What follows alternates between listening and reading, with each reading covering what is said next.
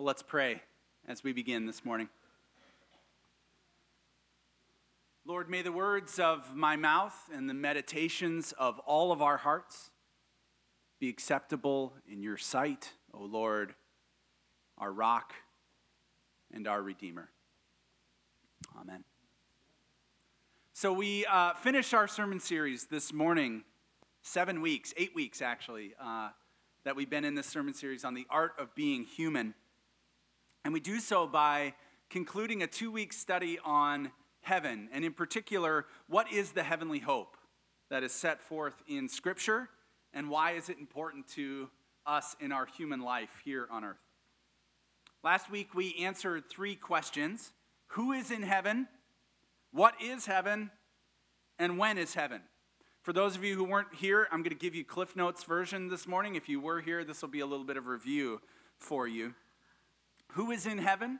Well, we talked about those who believe in the gospel of Jesus Christ and trust in him are in heaven, but it's Jesus who gets to set those standards of what exactly that means, not you or me, and for that, I find that to be a big relief. I don't really want that burden on my shoulders. I hope you don't either. What is heaven? Well, in the biblical sense, it's what Jesus himself calls the kingdom of God, which is the range of his effective will. And then when is the kingdom of heaven? Well, according to Jesus himself, eternity is not something that we passively wait for, but rather the kingdom of God, the kingdom of heaven is among us, here and now, through the person and the ministry of Jesus Christ and his Holy Spirit. So this view of heaven shatters much of our preconceived notions of a place that we go when we die if we can meet some minimum requirements. This view of heaven actually changes the way in which we live our lives in the here and the now because it gives us an urgency. When we see heaven as something that begins now, we fill our days trying to bring glimpses of glory to everywhere that God places us because of the life of Christ and his work inside of us. But that's only half of the questions that we need to ask. So the other half come today. Where, why, and how? The answers to these questions are really, really important to us. Because if we understand how the Bible answers these questions, it frees us to be fully human in the way that God created us to be. So I made the case last week that our eschatology, fancy word, but the study of the end, our understanding of what comes at the end, our understanding of eternity, it informs the way in which we live our lives in the here and in the now.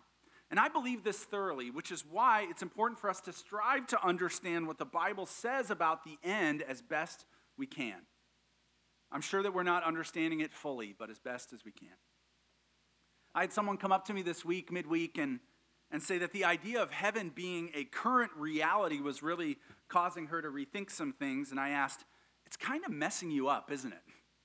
She said, yeah, it's kind of messing me up. And that's excellent. That's actually what we want. We want Scripture to mess us up. We want it to reshape our minds and our hearts so that we can be formed and know how to live. Let me repeat that. Man, that is so important. We want Scripture to mess us up so that it can reshape our minds and our hearts so that we can be formed and know how to live. Well, here's the next mind bender for most of us. What we think of as the end isn't actually the end. And I think we should try and get it right this morning. What if where we go when we die actually isn't the end? We're conditioned to think of eternity in 2 phases, 2 simple stages. There's life on earth, that's stage 1, and then stage 2 is death somewhere else. But the biblical authors actually offer us something quite different. They view eternity in 3 stages. As John Mark Comer, who's been a guide for this sermon series, lays it out so ably, first, there's life here on earth in a body. That's stage 1. And that's followed by life after death in heaven or in Hades, with or without a body. The Bible's kind of unclear on that. And then it's followed by stage 3, which is the actual end, and that's resurrection. Our most preeminent New Testament scholar, N.T. Wright, provocatively calls this life after life. after death. Fair warning, friends, this might mess you up. Question number 1 today: where is heaven? Where is heaven? In our church today, we can tend to be a little obsessed with stage number 2, what we call heaven, life after death. I wrestle with this all the time. If you're already kind of feeling anxious about this, that's okay. I often think of the 5 grandparents between Katie and I that we love so much who are not on this earth anymore, the 2 cousins who had untimely passing, the 4 miscarried babies that we have in our lives that I believe and I know with all my heart are with Jesus. And I struggle because I don't know what their reality is right now. It's hard for me to think that the existence that I have in my mind of where they are and what they're experiencing might not be a full picture. But the truth is, we are exponentially more interested in what happens when we die than the New Testament authors were. It's not a huge interest to them. What the New Testament presents actually when we die is some kind of sleep. That those who have died are still alive in some sense, and that they're waiting for stage number 3. They're waiting for resurrection. Paul speaks about this phase as being with Jesus. Pretty simple, being with Jesus. Jesus talks about his disciples coming to where he is and experiencing his glory. But neither Paul nor Jesus explain what this means very clearly. But I think as I read it, it's evident to me that this is a pretty pleasant experience for people. It's a pleasant experience to be with Jesus and to experience his glory. The waiting with Jesus is not unsatisfying. It's peaceful and it's good, but it's also not fully complete. In this month's Covenant Companion, that's our magazine for our denomination. It's really an excellent publication. The cover article is a series of stories on several Covenanters who have battled with cancer or continue to do so. One of those features was several posthumous blog entries from Covenant pastor Mike Fitzgerald, who passed away this year. Really interesting guy who lived with cancer most of his life. In this final entry before his passing, he wrote something that really captured me. Here's what he says. This is just a couple days before he passed away. The past few years, we have been using new light bulbs in our house. There seems to be a warm-up period of gradually increasing wattage from when they're turned on until they reach full wattage. I hope the afterlife is not like this. I'm hoping that heaven holds for me an immediate wattage. Don't we all feel this way? I mean, don't we want a seamless transition from this life to the next with immediate wattage? The lights are cranking, fullness, completeness, a sense of arriving at the end. Yes, I made it to the finish line and I'm full and complete. Well, I do believe that Mike is with Jesus and he is very joyful in his presence. He is content in his presence. But I also believe that Mike and all of those who died in Christ and are now with him are joyfully crying out for the true end that is still to come, which is the resurrection. I'm quite confident that he is not lacking for wattage right now, but I also believe that he's waiting. We actually read about this in the book of Revelation just a little bit before the passage that was read for us today. John has this glorious view of heaven. It's weird sometimes, but it's glorious. And in heaven, the dead are actually in heaven. They're in this stage 2. And they're crying out to Jesus. They're with Jesus, they're in his presence, but they're crying out to him. And they're saying over and over again, "How long, Lord?" Not exactly what we were expecting, right? And what are they crying out for? They're crying out for resurrection. The time when Jesus returns and makes all things new on earth. That's right, you heard it right. Where is heaven? Where is eternity? It's actually going to be right here on earth. Yes, as followers of Jesus, we go to the heavenly realm when we die. We go to be with Jesus. But Scripture indicates that we don't stay there. As Comer puts it, if Jesus is a ticket to heaven, then he's a round-trip ticket. Because at the resurrection, we come back. That's the vision that we see in Revelation 21 when John says, I saw a new heaven and a new earth. John is speaking of resurrection here.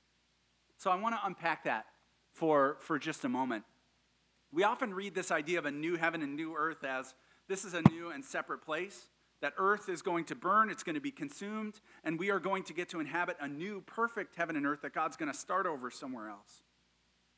But the word for heaven here in Greek is huranos, which does not refer to God's home in the sky. It just means sky or universe or air or atmosphere. So do you pick up what John is echoing in Revelation 21? John is going back like baldly, obviously echoing the very first words in our Bible. In the beginning, God created what? The heavens and the earth. When John uses the word new for new heaven and new earth, he's using the word kainos, which you can translate as new, but it's just as often translated as renew, to renew something. John is not seeing a new earth somewhere else. He's seeing a vision of a renewed heaven and earth, a return to the intended original creation in Genesis 1, and it happens here. In the end of the story, it's not us going to heaven to be with Jesus, getting away from here, but rather Jesus returning to and renewing the earth. And we get to join him. Why? Well, that's question number 2.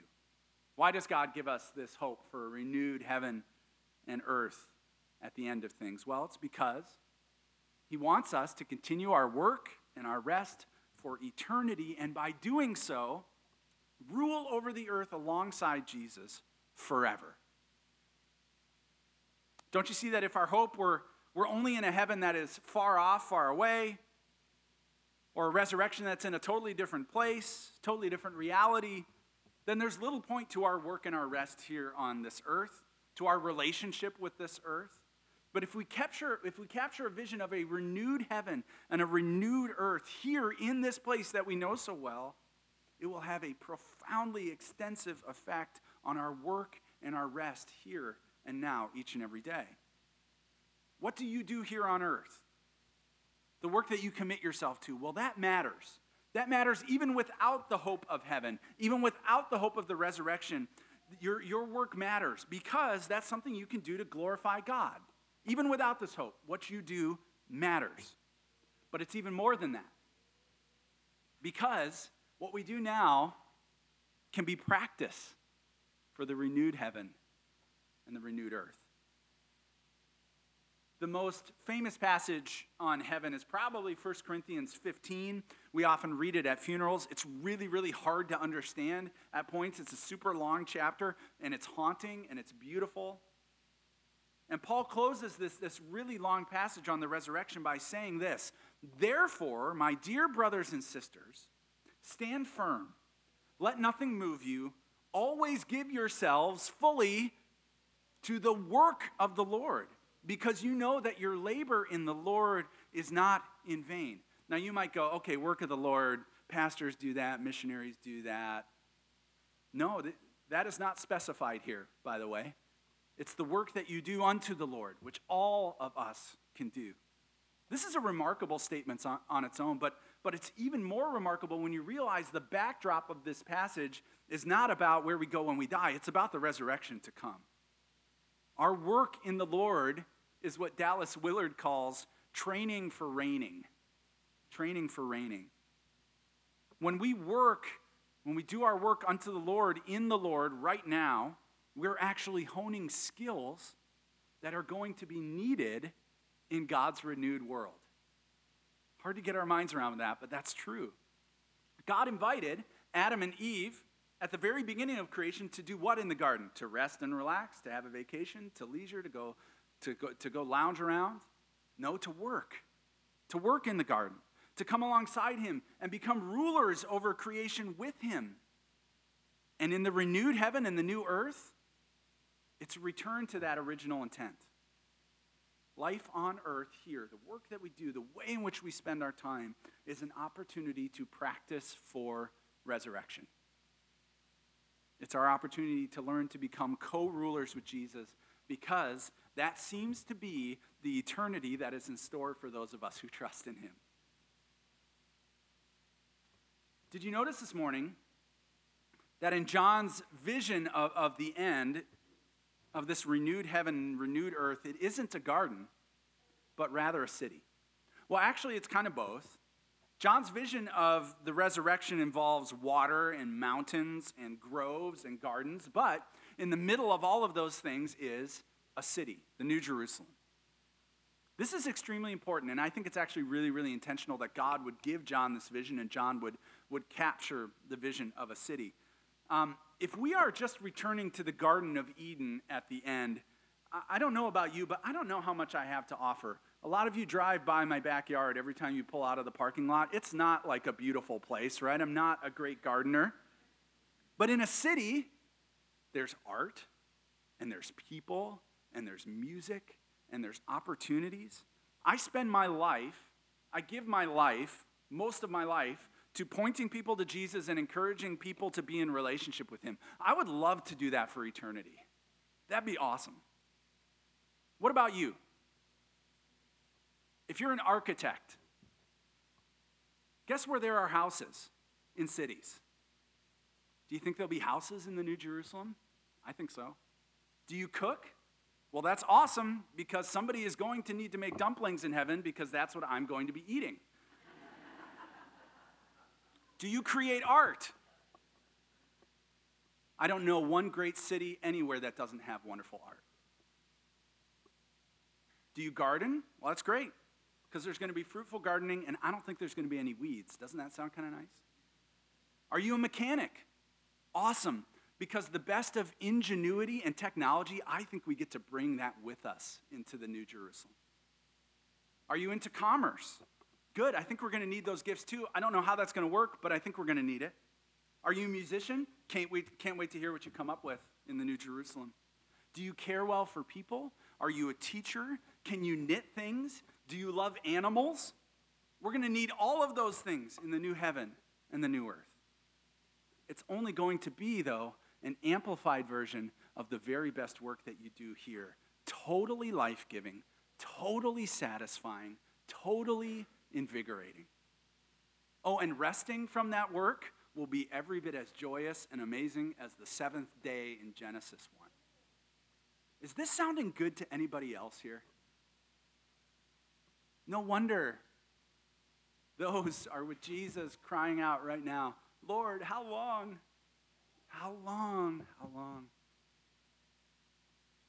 And that brings us to our last question. How? And let me ask it this way. How is this view of eternity supposed to change us? This is the best question of all, because it's that question of formation. We can gain knowledge, we can gain new perspective, new insight, we can go, oh, that was interesting, but if it doesn't change us, if it doesn't lead to Jesus being formed in us and changing us, then it really doesn't matter that much. How is all of this meant to form us? Well, first, I would hope that it gives deep meaning to our work and our rest, not merely as a way to get through life, but as a dress rehearsal for eternity. You get to bring the very best of these things with you into eternity. Not the physical things, not the things you've acquired, but the very best of those skills and the joy that you have in your work and your rest. You get to bring those with you. So work hard in this life for the glory of God and rest faithfully in reverence of God. Because when we do these things, it's a glimpse of what we have to look forward to. Second, it ought to cause us to wonder at God's grand story.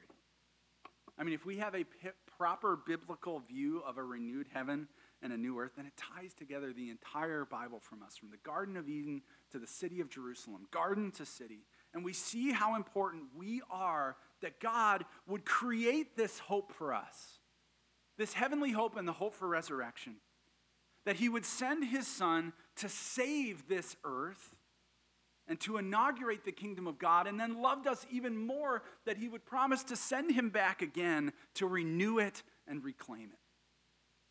God loves you, and he wants all of you, my dear friends.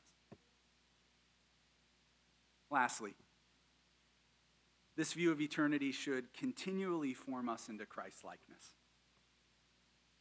It was Jesus who came to live on this earth, and then he died, just as you and I will someday die.